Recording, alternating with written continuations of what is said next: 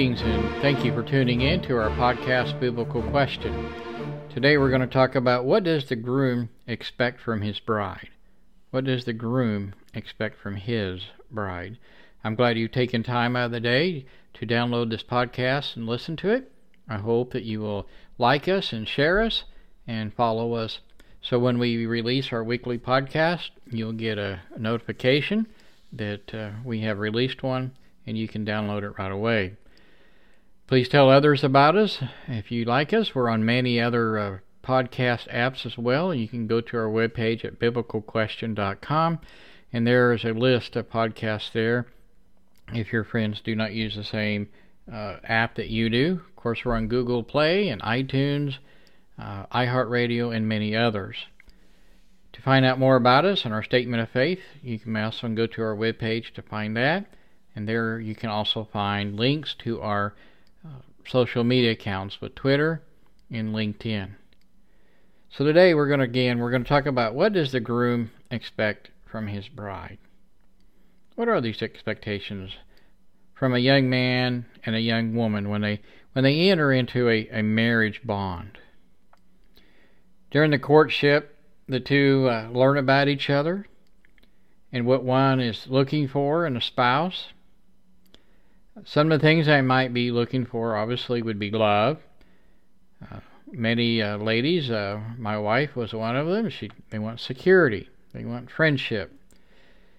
Someone who is like him in dealing with situations, having children, how they're going to raise those children, and so on. And so, if one of these things becomes lacking or simply not there, the odds the courtship will end. But if it makes it to the marriage relationship, and the groom discovers his bride does not want children, after saying in the past that she will bear his children, what will happen? Well, the marriage covenant already is in serious trouble. The bride has entered into this covenant relationship, and that's what a marriage is. She's entered it under false pretenses.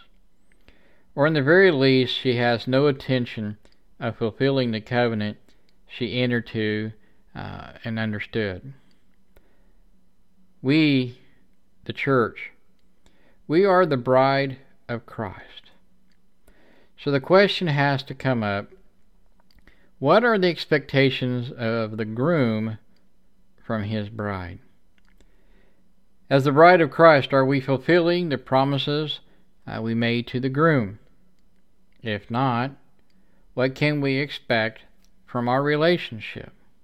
And I want to be in Isaiah chapter 54. If you want to open your Bibles and follow along, I'll be skipping around quite a bit verses today, but I would encourage you to do so if you have one. See, when Jesus spoke of a marriage, it was not from first-hand experience, since Jesus had never been married. But Jesus kept himself for the church and only her. His concern for earthly marriage is clear, though. His first miracle was not a healing a lame person or raising somebody from the dead. His first miracle is recorded in John as being at a wedding feast, a wedding party, where Jesus saves this unknown, nameless young man and his bride from the shame of the most important party of the young couple's lives, their wedding feast. Throughout the Old Testament, God has laid out this picture of a marriage relationship between himself and his people. Isaiah 54 verses 5 and 6 says this, "For your husband is your maker, whose name is the Lord of hosts, and your Redeemer is the only Holy One of Israel, who is called the God of all the earth. For the Lord has called you, like a wife forsaken and grieved in spirit, even like a wife of one's youth when she's rejected, says your God." And Jeremiah chapter 31 verse 32 says, "Not like the covenant which I made with their fathers in the day I took them by the hand to bring them out of the land of Egypt, my covenant which they broke, although I was a husband to them, declares the Lord. There are several other examples in the Old Testament along this line. Jacob would work 7 long years to be able to take his bride of his choice, where there was no sacrifice that was too great for Jacob to have his bride that he had chosen. Just as God worked tirelessly throughout the Old Testament to win Israel over as his bride. Jacob, if you recall the story, did not get the bride that he had bargained for. Jacob had to work another 7 years to gain the bride that he thought he was promised in the beginning and what he truly wanted. God, too, has set out to win the wife who would love him faithfully. Again, of course, I'm talking about the bride as we read in the New Testament, and that would be called the church. The Apostle Paul would write in 2 Corinthians chapter 11, verse 2, "For I am jealous for you with a godly jealousy, for you to one husband, so that Christ I might present you as a pure virgin." What are some of the reasons two people get married? Well, the first one on my list here is companionship. Let us face facts. I mean, simply, we are not really meant to be alone. Some people think that they're lone wolves, but we were born into a family. We grew up being involved with the family unit, most of us did. We learned along the way as a child that we needed a parent to care for us and love for us, a parent to provide for us, and teach us, and yes, a parent to correct us when we did wrong. We all have this common desire. And at some point, all of us will seek out a special person to be a lifelong companion or partner, our spouse, depending on where you come from. I know the Philippine people, they say a lifetime partner. With all that life has to throw at us, it is much easier to have a lifetime partner who will stand by you. It gives us a sense of being complete. Once this is satisfied, it becomes a powerful force that fuels the relationship. If this is true in our marriages, how true would this be with our marriage with God? We are not meant to be alone spiritually. We need God's companionship. We need from God spiritual love and care. We need everything that He can provide to us. We need Him to teach us and to correct us when we sin. Another reason people get to married is reproduction. The magical attraction between a man and a woman is very real. It's valid in God's eyes. You know, I recall my grandmother telling me when I was in high school that she didn't really feel ooey or gooey over my grandfather, her husband, when they were first married. She said it wasn't not really into the marriage for several years that she really started having those feelings. She saw his family as hardworking, honest, and bonded. There was a unity within the family home. She knew that these were traits that she was looking for in a man who would be the father of her future children. Everyone in the family unit, they knew their place, and it was expected of them as individuals. We as individuals in the Lord's church, we make up the whole body. Christ being the head of the church, the head of the congregations, He has expectations from each and every one of us. We need to be hardworking for the gospel message. We need to be honest with everything and everyone. And we certainly need to be united as one. So when others from outside of the church, out in the world, when they look at us, they see this: family. We impress them, and we are faithful to our groom, by our faithfulness. Most people who get married have the desire to have children. With very few exceptions, Scripture does not record a gooey feeling as a motive for marriage. In the Jewish culture, they rather looked something along these lines here. Look at Genesis 1:28. God blessed them and said to them, "Be fruitful and multiply, and fill the earth and subdue it, and rule over the fish of the sea and the birds of the sky, and over every living thing that moves on the earth." You see, they took this as a commandment. And you can read throughout the Old Testament when a woman was without child, she was thought to be in sin or being punished by God. Go read Genesis chapter 30, and there you will see Rachel. She cries to her husband, "Give me children, or I will die." I mean, this is something that seems to be, in most women, they want to have a child. Something that God has put into them when He created them. Or Tamar in Genesis chapter 38, who she demands her right under the Old Covenant law to have children, and under that law, in a place at that time, Lot's daughter, who took their desires to have children so seriously that they would sleep with their father to get pregnant. We really need to understand, not having children was really no option for a Jewish woman. Matthew chapter 28, starting in verse 18, "And Jesus came up to them and spoke to them, saying, All authority has been given to me in heaven and on earth. Go therefore and make disciples of all nations, baptizing them in the name of the Father and the Son and of the Holy Spirit, teaching them to observe all that I commanded you. And lo, I am with you always, even to the end of age."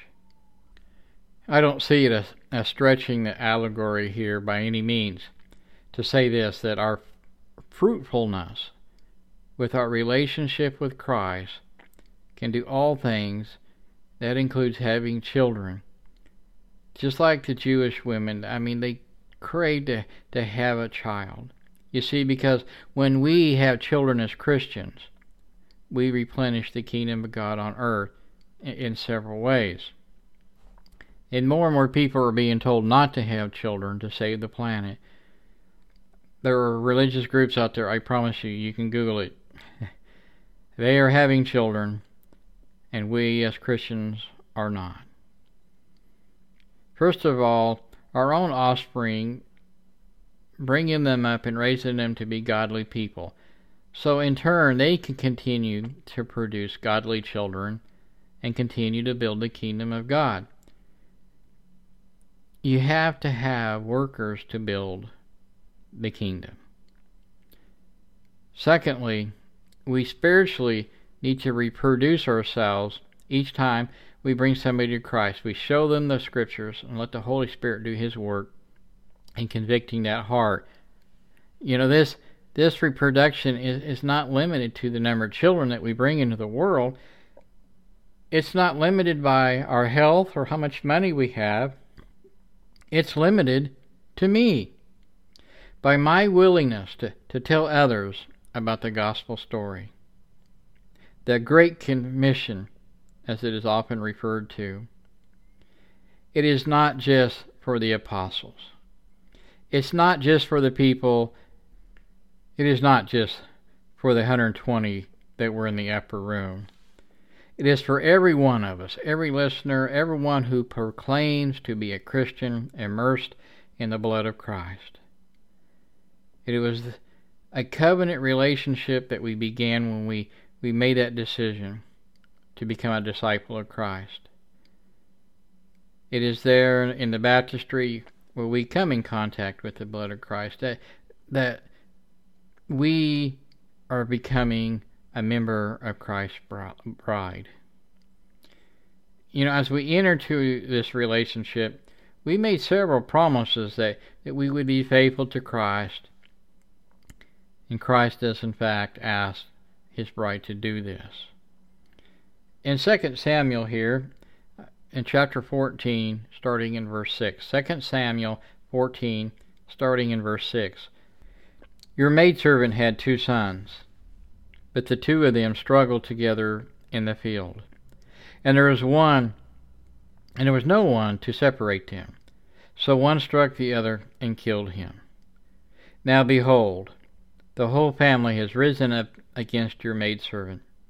And they say, hand over the one who struck his brother, that we may put him to death for the life of his brother whom he killed and destroyed the heir also. Thus they will extinguish my coal which is left, so as to leave my husband neither a name or remnant on the face of the earth. And the king said to the woman, go to your house, and I will give orders concerning you. And the woman said to the king, O Lord, the king, the iniquity on me and my father's house, but the king and his throne are guiltless. Verse 10. So the king said, whoever speaks to you, bring him to me, and I will not touch you anymore. You see, thirdly, by teaching the lost about Christ, about the King of Glory, we're also helping to carry on the Father's name. I don't think it's any different from any man listening to this podcast, any man in the world. They want their family name carried on. They want to pass on their genes. But the Heavenly Father also wants this. He wants his name to carry on. I believe sometimes that we really disgrace our Heavenly Father when we fail to reproduce ourselves. We know under the New Testament there's no requiring a man and a woman to marry to have physical children, not like the Jewish people of the past. None of us are excused, though. No one is excused from sharing the gospel message with those who will listen. That's what we are called to do. You might think, well, preacher, this is really easy for you. You're a preacher. Well, I want to be honest about it. I too get nervous about it from time to time. Nervous sometimes when I preach. I don't always get enough sleep, and I get tired. I work around many pagans, and yet every chance I get, when that door is open, I always walk through it. But we need to pray about things like this. We pray for opportunities to help the kingdom, but do we really seriously look for them? As a Christian, as a young Christian, I made a point in my life that I would always help serve on the Lord's table. I would always lead public prayers, even before I went to school, preaching school. Was it always smooth? No, it was not. And even today, those who are faithful listeners to the podcast know that sometimes I slaughter words. But the fact is, we all have lips, and every one of us can tell the story of Jesus. We fool ourselves, but not the world. Because, you see, the world knows from watching nature, you cannot have 2 fertile partners and not have offspring. If our relationship with Christ is not bearing fruit, it's sterile, then one of the partners in this relationship is withholding or both. Christ is none of these. So today, after listening to the podcast, I certainly hope that you will really think over your relationship with Christ, where you stand as part of the bride of Christ, and his expectation, the groom, that being Christ, his expectations from you and from all of us. I certainly hope that all of us would want to be that faithful, pure bride and be part of that pure bride. So on the day of judgment, we can enter into the greatest feast of all time, and hear the words, "Welcome home, faithful servant." Thank you again for tuning in to our weekly podcast. I pray and hope that it has been edifying for you, that you will like us and share us. Be sure to follow us on your app, however you listen to us, so you can get notifications when we download a new podcast. Please pray for us, and as we pray for you, especially for the church that is persecuted, that they may be strong in their faith, and that Christ will help them and guide them in ways that sometimes we don't always know how to ask God for help on. But God knows the situations, and He knows how to help those folks, and I certainly hope and trust and believe that He does. If you have any biblical questions you'd like to be answered on our podcast, please submit them at biblicalquestion.com. You can go to our Contact Us page to do so. You may also submit your prayer requests there as well. Our statement of faith is also on our webpage, and we have 65 to 75 average hits weekly on our webpage from people from all around the world. And so if you want your prayer request posted, others will see that and pray for you. I have no doubts. Once again, I thank you for listening. May God bless you, and may He have the glory.